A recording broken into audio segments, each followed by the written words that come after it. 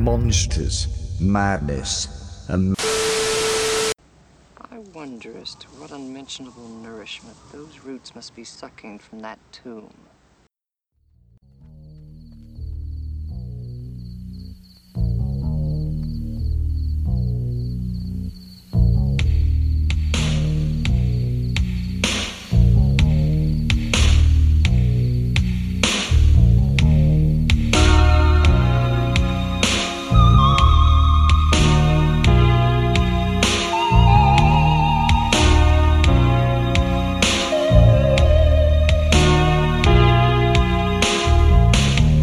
Shine a light from the sky, like the tears in your eyes. You can say you don't want to be. Welcome to the Monsters Madness and Magic podcast. I am Justin, and this evening we are joined by a very special guest, the Dream Quester, Randolph Carter himself, Mr. Mark Kinsey Stevenson. Mark, how the heck are you? I'm doing great, Justin. It's a pleasure to be here with you. It's more than a pleasure to have you. You have no idea. I've seen those movies so many times, and sitting here with you is kind of surreal for me. Oh, nice. Well, it's always a pleasure to meet fans, as well as not only fans for myself, but just fans in general for H.P. Lovecraft and Randolph Carter. It's funny to be recognized as Randolph Carter, you know. Yeah, it's such a huge figure in Lovecraft's mythos, and that I'd say it's always between you and Jeffrey Combs. Whenever I'm reading Lovecraftian fiction and I picture the protagonist, it's either you as Randolph Carter or it's Jeffrey Combs as any other character he plays, and those are the two you think of. Oh, nice. You know, I had the pleasure of meeting Jeffrey at one point. I saw him in a show. He's a very nice fella. Really? And yeah, so it was funny. It's sort of like suddenly, you know, you're looking in the mirror. Yeah, it's your other half. You're like, oh, these are the two Lovecraft guys. So did you have a eureka moment early in life that kind of pushed you over the edge to try acting out? Oh, gosh. You know, I fell into it by accident, Justin. Totally. So when I went to college, I went to Austin College in Sherman, Texas, liberal arts school. And I actually went to study political science and to become an attorney. Ooh. And my dad, he probably rues, now in his grave, he still probably rues it. But he had told me, it was during my sophomore year, he had said when I'd signed up for classes, he said, well, you know, Mark, you need to sign up for one of them their acting classes. And I said, well, why is that, Dad? And he says, every good attorney, the best of them, are great actors. So take that acting class. So I took an acting class, not knowing what it was going to lead. And the professor at the time, when I was in acting, just really elevated me. You know, he really spoke highly of me, and I kept sitting there going, well, you know, I might want to rethink this. And so we were in that acting class, and then came the spring, and he said, I'd like for you to audition for this show. Well, there typically shows at college are always going to go to the seniors and then maybe to the juniors. And here I am, just one acting class and a sophomore, and I land the lead role in the play. And I was not popular. I was not popular to be the lead. However, I will say that was the eureka moment. My dad was not happy at all that suddenly I was falling into acting, so we had to do a negotiation. Backfired. It was very interesting. He came to see the show. My grandmother was there with him and my mother. And my grandmother later told me that he had to get up during the show because he was so moved. Wow. And I think he knew he was in trouble. Yeah. And that piece of advice backfired. Yeah. So it was a very interesting moment. So Justin, I would say that was the sort of the eureka moment that led to me wanting to explore it further and fall in love with theater and then learn about film. I actually auditioned for my first film just by fluke while I was in college, and I didn't land it, but it was an LA production that was filming in Louisiana, and they were just looking for folks my type, and but it didn't happen, and that's okay. You found your role. Yeah. So, but anyway, that was the start. There Do you go. remember the play that you starred the lead in that everyone was mad about? Yes, it was called Birth by Drowning, and I played the prophet Elisha. Ooh. And it was a poetic type play. So yeah, it was fun. It was a lot of fun. See, I didn't know that you had a background in theater, but I kind of had an inkling just by watching you in The Unnameable. Something has always told me that you had a background in theater. So have you worked in theater since The Unnameable? Yes. So I did a lot of theater before film, and then and I've always had theater. I'm currently not able to do as much theater, but I go to some. Of course, we're dealing with a pandemic. Yeah, but I've had to take a bit of a break due to my new job role in life. But I am on the board of directors for a local theater here in LA. So I'm very active in the theater community. A lot of folks know me. I did articles. I wrote articles for LA Stage Alliance. Yeah, so that's my role. Is theater will always be part of my bloodstream. That's good to hear. What are some of your favorite roles to play on stage? Oh gosh, well I will tell you. Early on, it was more. I was cast in a lot of musicals, and I had such a joy to be able to work with some of the stalwarts of musical theater, and names like Joanne Worley. Now, Joanne Worley, we're talking older actress, right? But to work alongside her and Annie was a hoot, absolutely a hoot. She made me laugh. We would meet backstage, and she had her dogs, and but I had such a great experience with really some phenomenal actors. People who had great experience, and that's how you learn. Right. If you will just and they want to pass on that knowledge, and I've done that myself. Mm-hmm. It's just part of who we are in the industry to not be selfish. I mean, there's going to be some people selfish, but of course. But I had the great joy of working with the late Anthony Newley, and Tony was phenomenal, and had such a great time working with him. So all of these, but from a role standpoint, gosh, I mean, it's sort of like picking your favorite child, right? Right. Yeah. It's like, of course. But I'm more interested in, while musical theater was an easy payoff, I'm much more interested in just plays, right? Getting into the meat. Mm-hmm. Typically musicals will be a little bit more lighter on the whole. Typically lighter. Of course, now things have shifted. You have Hamilton, you have Dear Evan Hansen. You have some wonderful musicals, and things are a little bit more meat. But typically plays have been my thing. And just so you know, if I had more time, I actually wanted to do a one-man show of Randolph Carter and H.P. Lovecraft. I have that note written down. I was very intrigued to ask you about that and what the status on that was. Yeah, if I just had more time. It's one of those where it's almost like I need a writer to work mm-hmm. with me, because the hours, there's just not enough hours in the day. But I know that I'm older than HP would have been in his life, because he died much earlier. Right. But, you still can carry on the persona. Right. And you've already had that down. Yeah. And HP is such an interesting person, and he had this interesting persona. And I think there's just so many varying levels that could truly be of interest. And what it might be to have him where he was, but bring him into now, I think would also just be an interesting layer of thinking. Right. And so it's strange that someone like Lovecraft hasn't had a biopic or some kind of biographical work already done. It's still so popular now. Yeah, and you're right. I would love to take on that role, and let me tell you, that would be probably like a topper right there. But it's when you're tackling somebody like that, that's also, you have to be so careful, because people are really protective. They're really protective of HP. Yes. So you just don't want anybody doing whatever with his story. But there are so many interesting layers to him that are applicable to today, Justin. Yeah. I mean, think about it. He sort of is predicting where we are at this moment. the I'm pandemic. glad you're going here because I was planning on going here already. So just Oh. continue.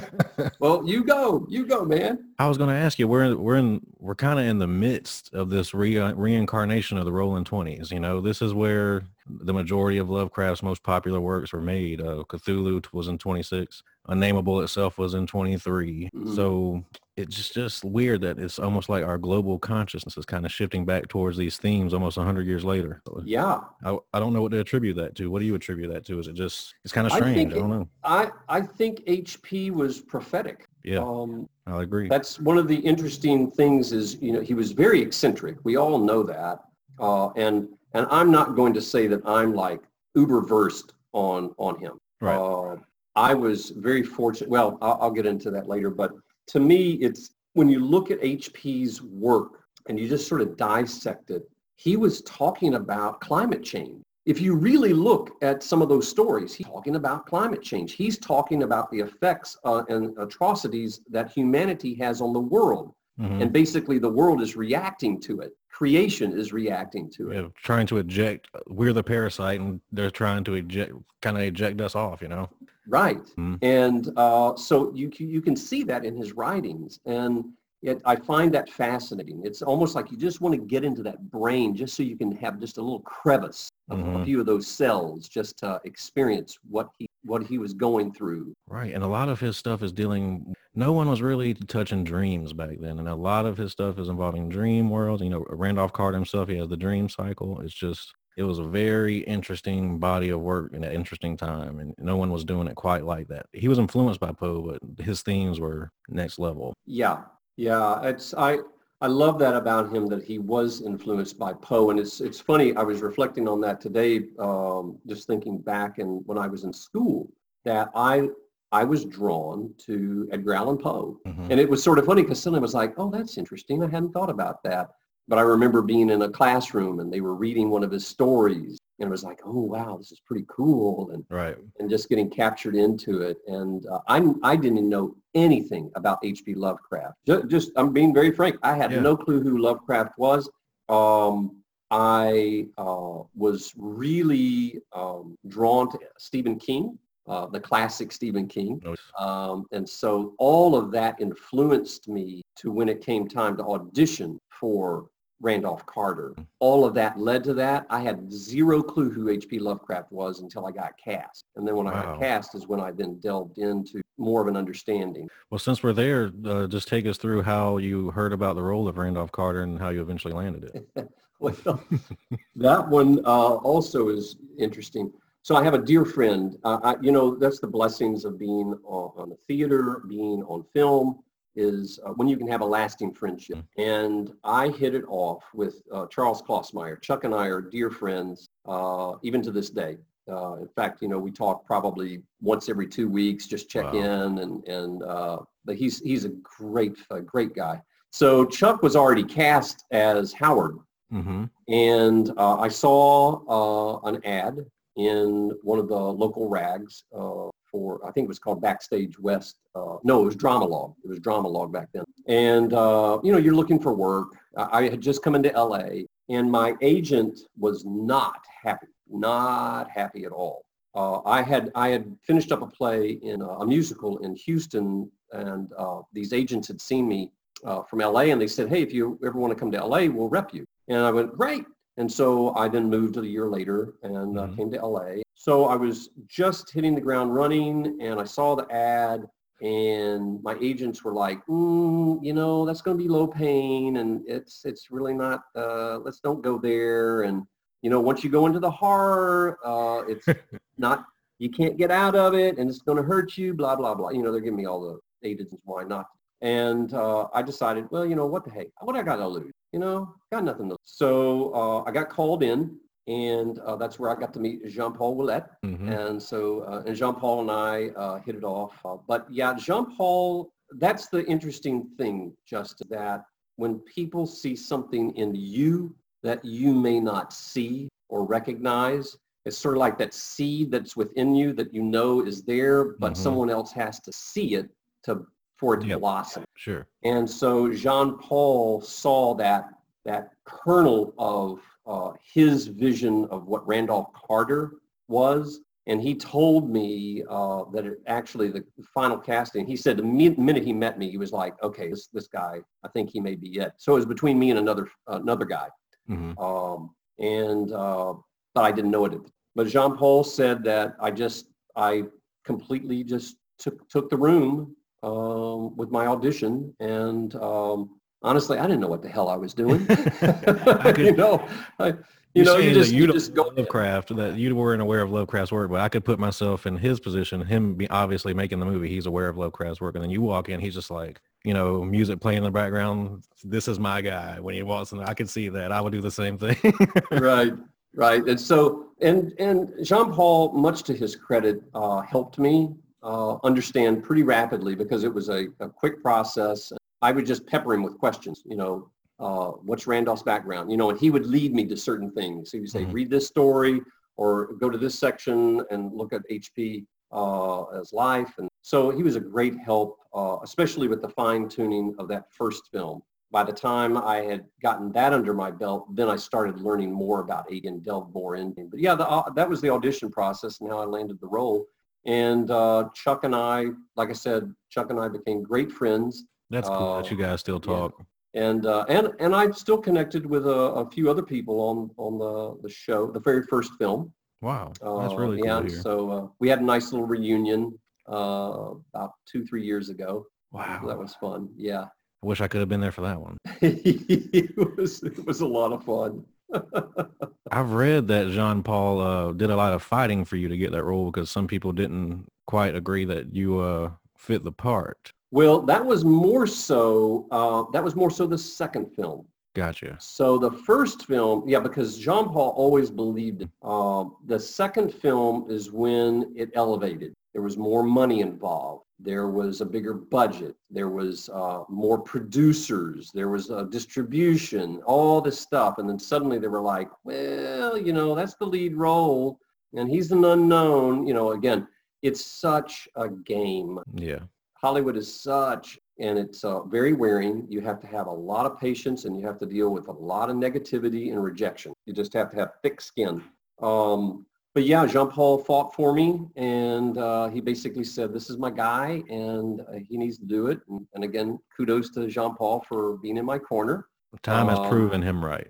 Yeah, and I had such a great time on the second one. I know the second one, it's so funny because, you get people who either like the first one or they like the second one, or, but in the second one, which had a little longer shooting period, because the first film was 3 weeks and it was like guerrilla shooting. Wow.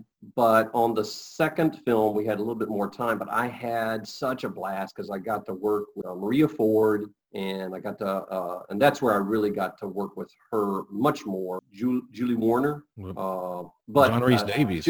John Rhys Davies, the man. Yeah. Oh my gosh. Oh my gosh, that was so indie. Yeah. Just hearing that voice in person would just send a chill up my spine. Oh, we would have great conversations. It just takes me back. I would love just to sit down and just chat with him again. But I will also say that I love David Warner. David was only on one day. He was only on the shoot for 1 day. Now, you talk about eccentric. That guy is so funny.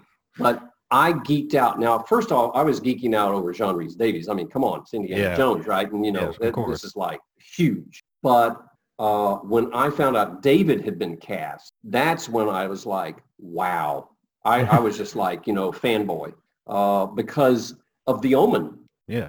And I have memories of The Omen back, and, I had, there was a good friend of mine. She went with me to go see The Omen, and there came this scene with the dogs, and there was another one with David, and I still have claw marks in my arm. Wow. when she was just so frightened. But David, such a interesting fella. But I will tell you, one of the interesting little tidbits that he had is he had one request. He had to have hot dogs. He had to have hot dogs on the set for his lunch. Interesting. Yeah. And so, but David was so interesting. We didn't really have a rehearsal period with him. He came in, he sat down behind the desk. We marked out our spots. introduced ourselves. He was very kind, very giving. And then he would ask me a couple of questions. So it was not even on the script. We're just asking questions and stuff. And then we kicked it in. And you talk about intensity. That was electric. It was truly electric to be in the room across the desk in that moment. It's like, wow. Hot dogs must be the key to his longevity, because I feel like he's been in Hollywood since the 60s almost. Right. Or, yeah, definitely that long. He's still acting, I believe. Yeah. And just small world is I ran into his sister a few years back and in Studio City. A very nice woman. So yeah. So how long did you have between the first and second films before they started shooting again? Oh gosh. I think it was a 4 or 5 year period there. I think it might have been 5 years. Yeah, and that was hard. That was, I think that was another reason, Justin, why they did not want me in the second film, is because, I mean, hello, I'm older. Yeah, it happens. And so they're taking, basically, we were acting like college students, and it's basically the same day. You know? Yeah, right. So it's like crazy. But that's one of the fun things with the horror community is they're gonna roll with it. Yeah, you know, it's like not a big deal. But you put it in the hands of a critic, and of course the critic is sit there and go, well, he's certainly older. Yeah. But the people who really enjoy the genre are like, I don't care. Yeah, Just, I never entertain care. me. Do not care. I'll watch those movies. It's funny because I just did another podcast recently where we were every one of the hosts picked a nostalgia film, and then we discussed it for an hour, and my choice was The Unnamed. And wow. One of the things that we talked about is that I wanted to ask is, now, while I love those films, The Unnameable wouldn't necessarily be my first choice of a Lovecraftian story to adapt, just because it's so short. It's like a page, or if that. And did you ever have any conversations with John as to why he chose that story? I think in Jean Paul's mind, because there's more to the story. So I think in Jean Paul's mind, he had set up a series of films. He was thinking through going, okay, I'm going to lead with this, which leads to that. And then it started, it's like a series of 5, 7 films. For instance, so here's a fact that most people aren't going to know, is Jean Paul was starting off with The Unnameable, and he had a feeling that it was going to kick off, that something about my character was going to kick off, and it did. Led to the second film, and then he wanted to do Whisper in the Darkness. I have that script. I have that script at home that we had ready to go, and it would include Howard and me. So it was a great script. I mean, it was just like, oh my gosh, this is going to be a lot of fun. And it would have been just a lot of fun to get other actors involved. And then we had Rats in the Walls. Man, so this is making me upset over here. So we had these films ready to go, okay, we can go to that script, we can go to that script. But things went awry after the second one. Again, it's out of my hands. But yeah, it was a real bummer to not be able to follow that up. But that, to me, was the thinking. Yeah, okay. Well, the reason why he started off with that shorter film, because it would be a smaller budget. Yeah. Right. And that's the way you do, is you start off with a smaller budget. Hey, it's a hit. Now I can work your way pour up. a little bit more money. Right.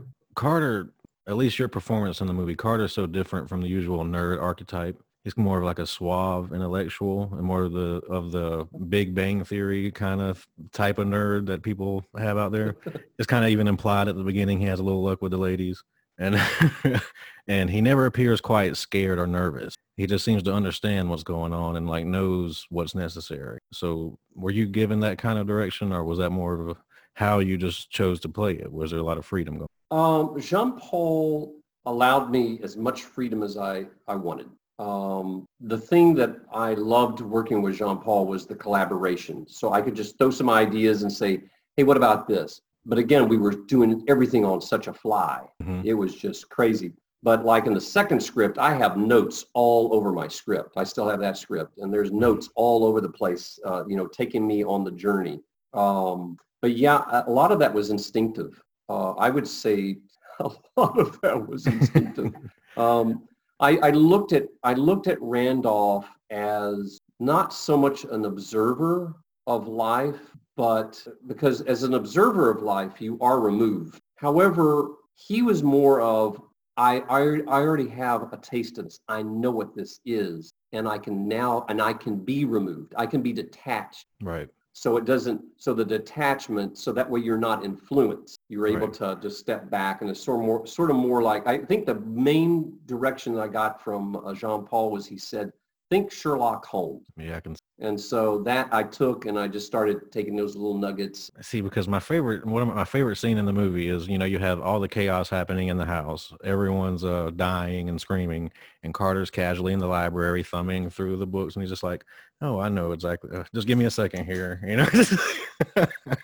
So Yeah. Chaos is happening into the world. Yeah. But you know what? If y'all just go ahead and handle it, I'll be fine. Just let me get through the book. I'll find the spell, and away we go. not even phased. Well, that's the thing.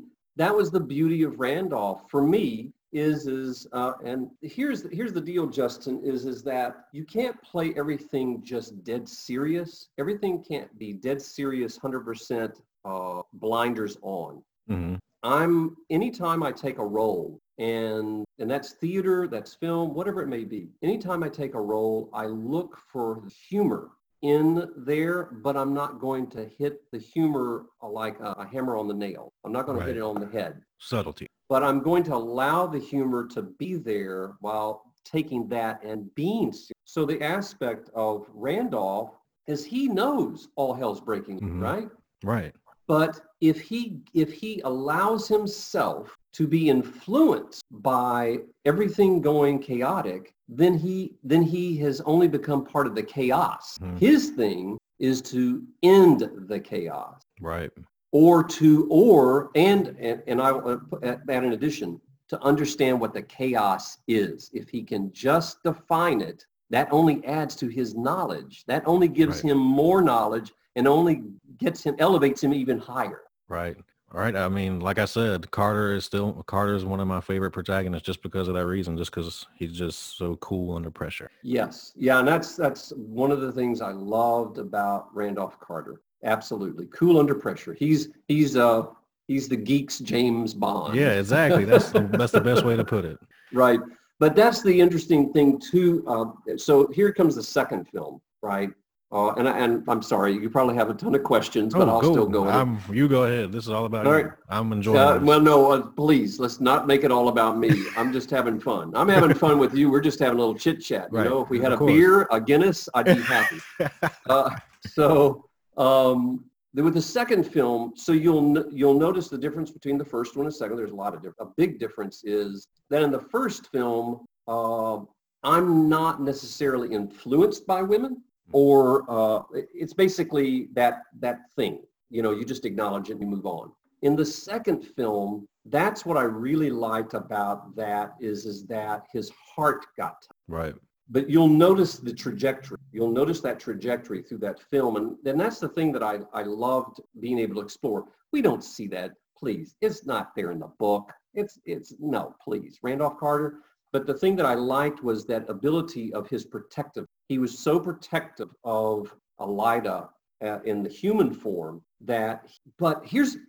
dude, really? A nude woman? Right? I mean, yeah. A minute, it's like, some red-blooded American is going to sit there and go, yeah, let's go to town, man. Right? Exactly. But there's Carter, and Carter just sees her, and it's like, okay, whatever, we're moving on. Yep. Dude, there's a nude woman.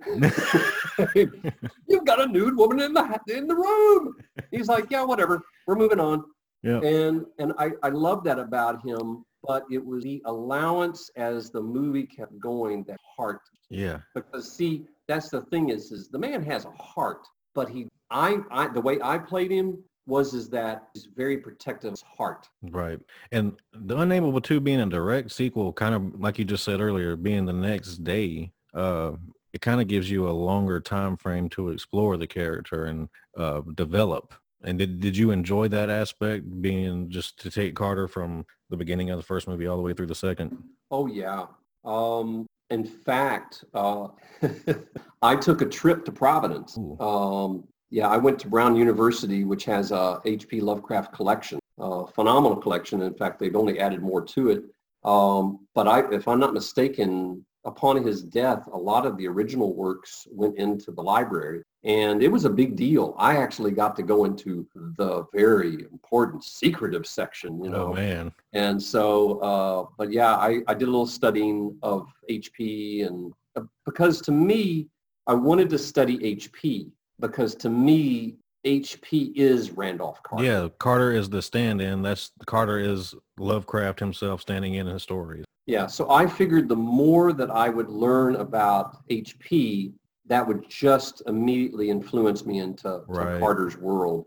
And it did. And I had a great time in Providence. I got to see some of the sites. It's an interesting town, Brown University. And I know that, at least from what I remember, HP wanted to go to Brown or thought he could go to Brown University. And I think that's another reason why his works were provided to them. It's funny because the Unnameable, I think I'm missing bits and pieces of the story now that I'm trying to think about it, but that was an actual conversation, the Unnameable story, when they're talking in the graveyard and having the philosophical quandary about science versus the unnameable or the unknowable. That was an actual conversation that Lovecraft was having with a friend that was named Joel. I can't remember the writer's name, but it was something, he just barely shifted it to Joel Manton. And yeah, it was just him picking at his friend, basically, you know, whatever about my fiction. That's just Well, and I think HP was really onto stuff there, Justin, is that he believed in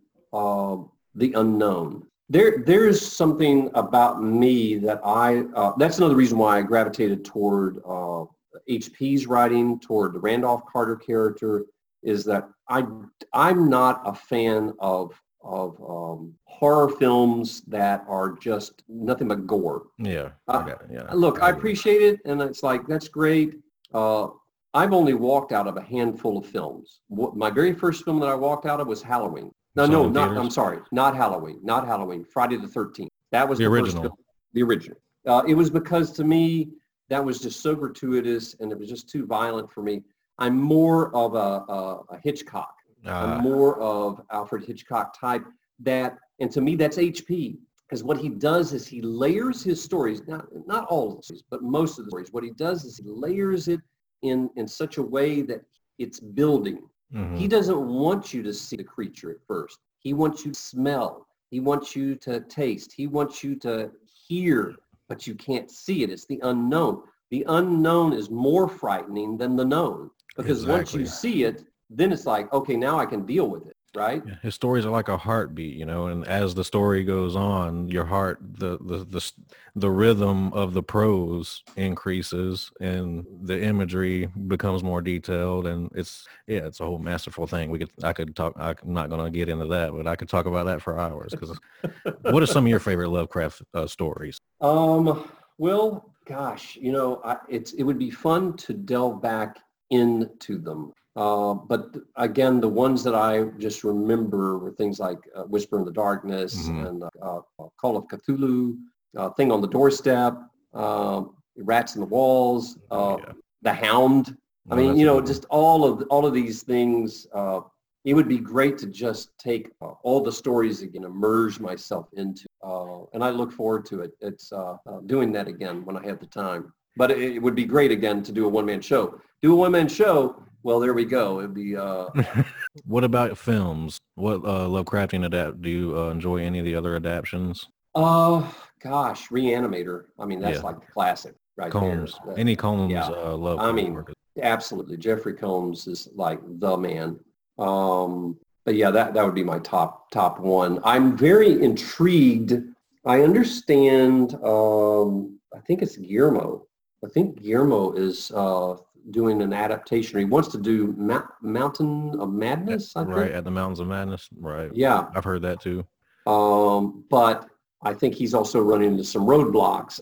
And so that would be, to me, in his hands, boy, if someone just said, hey, you got a supporting role with him, I'd be like jumping all over to say, okay, dropping everything.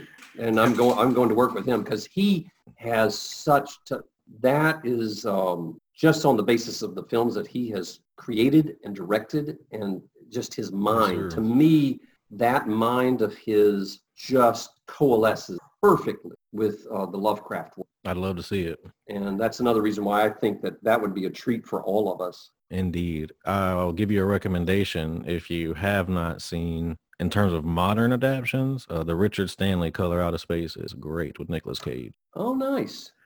But I think I saw the trailer with that one with Nick Cage, right? it's a great movie. Here's a funny one is that Nick Cage's child went to the private school on the campus of where I was working. Oh, so I that's would crazy. meet Nick driving up in his, his big, nice, fancy car. That's funny. That's real funny. Small world. It's all a small world, man. But yeah, all right. I'll look into that one. Good.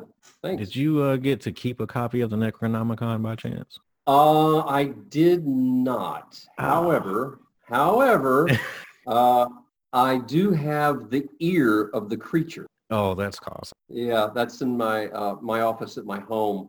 I've got it nailed up by the big poster. I have a big movie poster. They gifted me with the poster, and I had that framed in my home, the original. That's cool. And so yeah, I have the ear of the creature nailed into the wall. It's funny you bring that up because two of the most terrifying aspects of that movie, I saw it really young. Those horrible screeches were one of them. Like I could hear those screeches at night trying to go to sleep.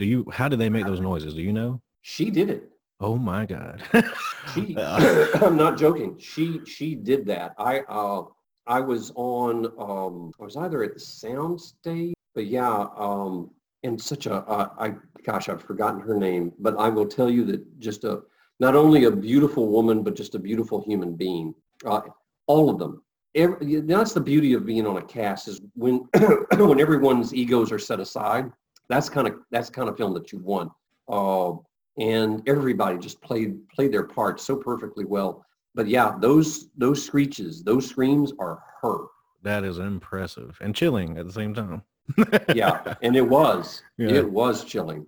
I mean, it's like shivers. And the effects, like her makeup, did she have to go through, was that a suit or did she have to go through makeup? She had to go through makeup. Yeah. That's also another thing. That's a very impressive get up there. Yeah, there were some elements that were, if I'm not mistaken, some elements that were part of a suit, but yeah, it was a lot of makeup.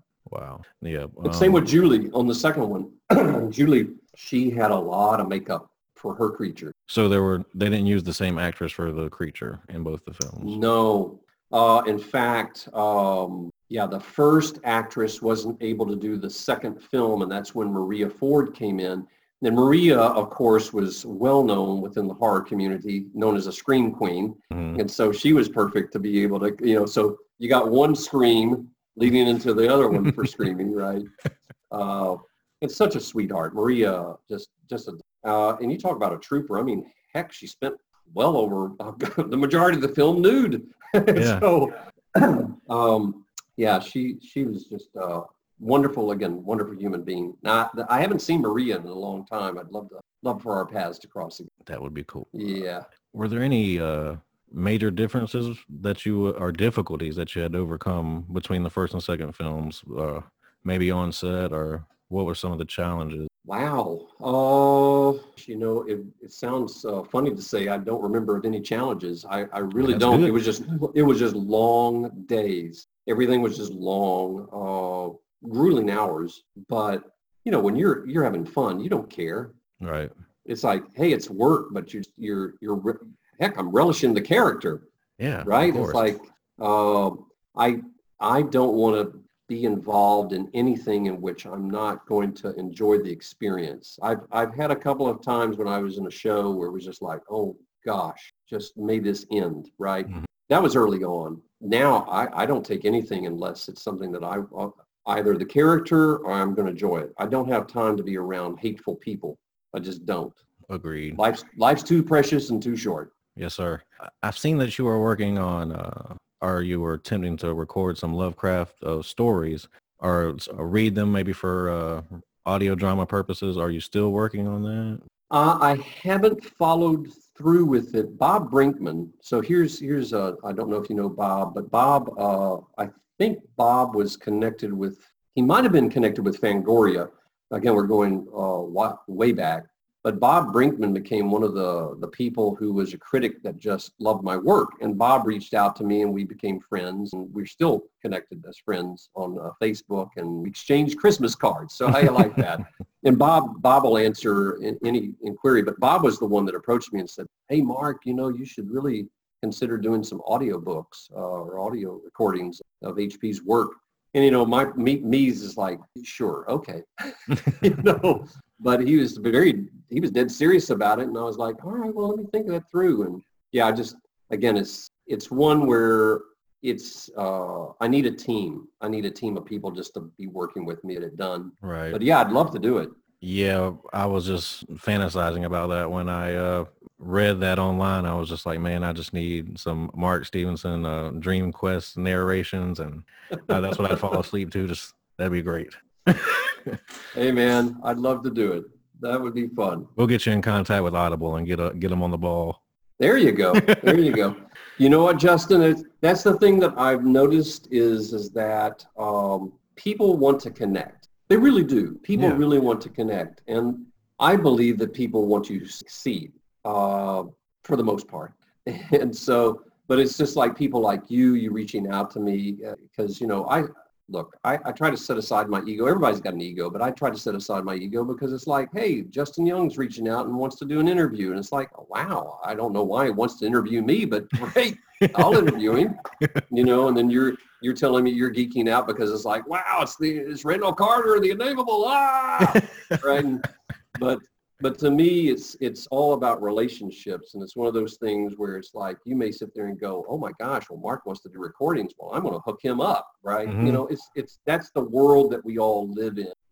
That's the reason why I think that we want each other. Just like, why would I not want to grant you an interview? Because first off, we've never met, right? But you seem like a genuine fellow that's like, hey, I'd love to interview you. And it's like, all right, fine, let's set aside an hour and have a good time. I'm glad that you said yes. Me too. Yeah. It's always iffy when you don't know someone and you reach out to them on Facebook, you don't want to come across as that guy. But I was like, you gotta shoot your shot from time to time, Right. Well, I'm always of the adage, Justin, don't ask, don't get. Exactly. A closed mouth does not get fed. Right. And I will say that Randolph, having the honor, because it is an honor. It truly is an honor to have been able to be Randolph Carter. And I'm not saying that I can't be Randolph Carter again. So, I'm just an older Randolph Carter, right? Yeah. But the thing is that it's an honor to play the role because I'm in HP's world. Yeah, and it's only growing. How many people get to say that? Not many. Right? And so to me, that's an honor. And you just have to run with it, enjoy the run. As much as possible. But to me, the bonus has always been having people moved by the connection. I was just overwhelmed and honored to be asked to participate in a Necronomicon discussion at Comic-Con in 2013. I was honored to be asked by Andrew and others to be part of a Lovecraft film festival. I think it was in 2013.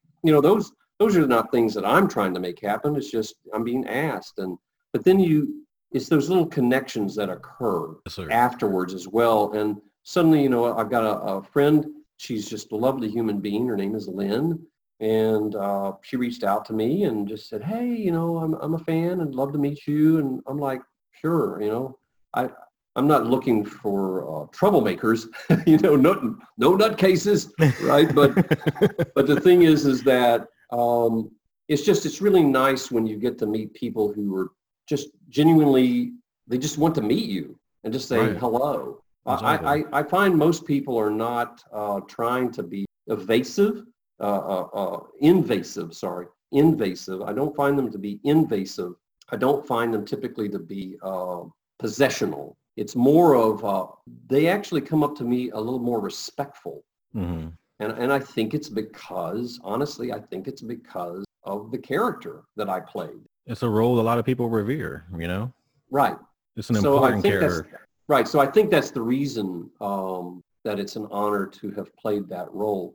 Look, I haven't made a lot of money off of it, but that's not the reason why I took it. I didn't Right. take the role to make money. I took the role because it was like, wow, this is, the first time it was because, hey, this is a job, Of course. right? First time it was because of a job. After that was when I learned, holy Toledo, look what I just got into. And it Yeah. just, you're right, you then are in the world. You're in there now. Right. So yeah. That character. All right. So a few episodes ago, we had Jason Tarpey. He's the vocalist of a metal band called Eternal Champion, and he's an author of if I got it here. It's a book called, I don't know if you can see that. It's called The God Blade. Oh yeah. Yeah. It's Yeah. Lovecraftian Robert Howard style. And Uh-huh. me and him hit it off because he said that he found The Unnameable, the VHS, in a video store, and that's how he found H.P. Lovecraft. He thought H.P. Lovecraft was a director, and I'm the same way.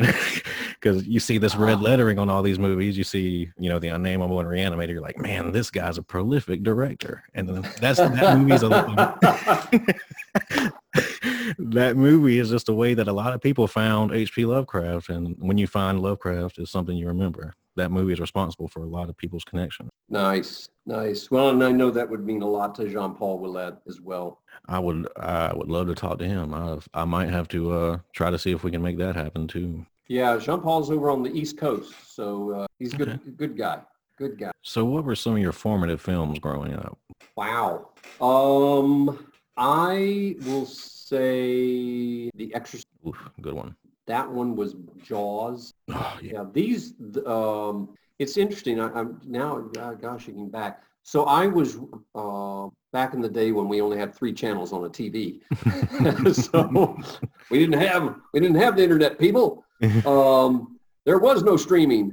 But yeah, we had, I would watch film on TV, but going to the movie theaters, when I was able to go to the movie theaters, that's when I would try to go see a film a week. Ooh. I was just gravitated towards film. It was, wow, that's just fascinating. The memorable part, I'll tell you, Justin, about The Exorcist is my grandmother, I called her Mom, and my grandmother had asked me what I wanted for my birthday. And I said, I would love for you to take me to lunch and to go see The Exorcist. Now, kudos to her to be able to say yes to that. How many grandmothers That's a are cool willing to go grandma. see? Yeah, how many grandmothers who was uber Christian, by the way, like uber, like conservative. How many grandmothers like this would say, all right, I'm willing to bite the bullet and go see The Exorcist, my grandson. But she did, and I was informed about the movie because of the book, and the book allowed me into that world. And so to me, that's the thing is that books, like H.P.'s world, it's so hard to capture H.P.'s world going from a book into the film. It's typically impossible. Same thing with The Exorcist, although The Exorcist did a great job. But The Exorcist was very informative and formative. That and Jaws, the Godfather series, especially part 1 and forget part 3. But, those were early films, and then it just builds from there. But especially, again, dealing with the unknown, where you're capturing yourself in and you're gradually. The Hitchcock films were the ones that I would see on TV. I was always intrigued by Hitchcock from the aspect of the build. Gotcha. And that was one of the things that I liked with Jean-Paul, is Jean-Paul would often talk about Hitchcock with me and how we would want to just shape, how things would be shaped. Right. So yeah, but that would be my answer for right there. You mentioned Jaws. That's easily, like, if you just talk about sheer terror, that's probably the scariest movie I've ever seen, because it's kept me out of the beach until now.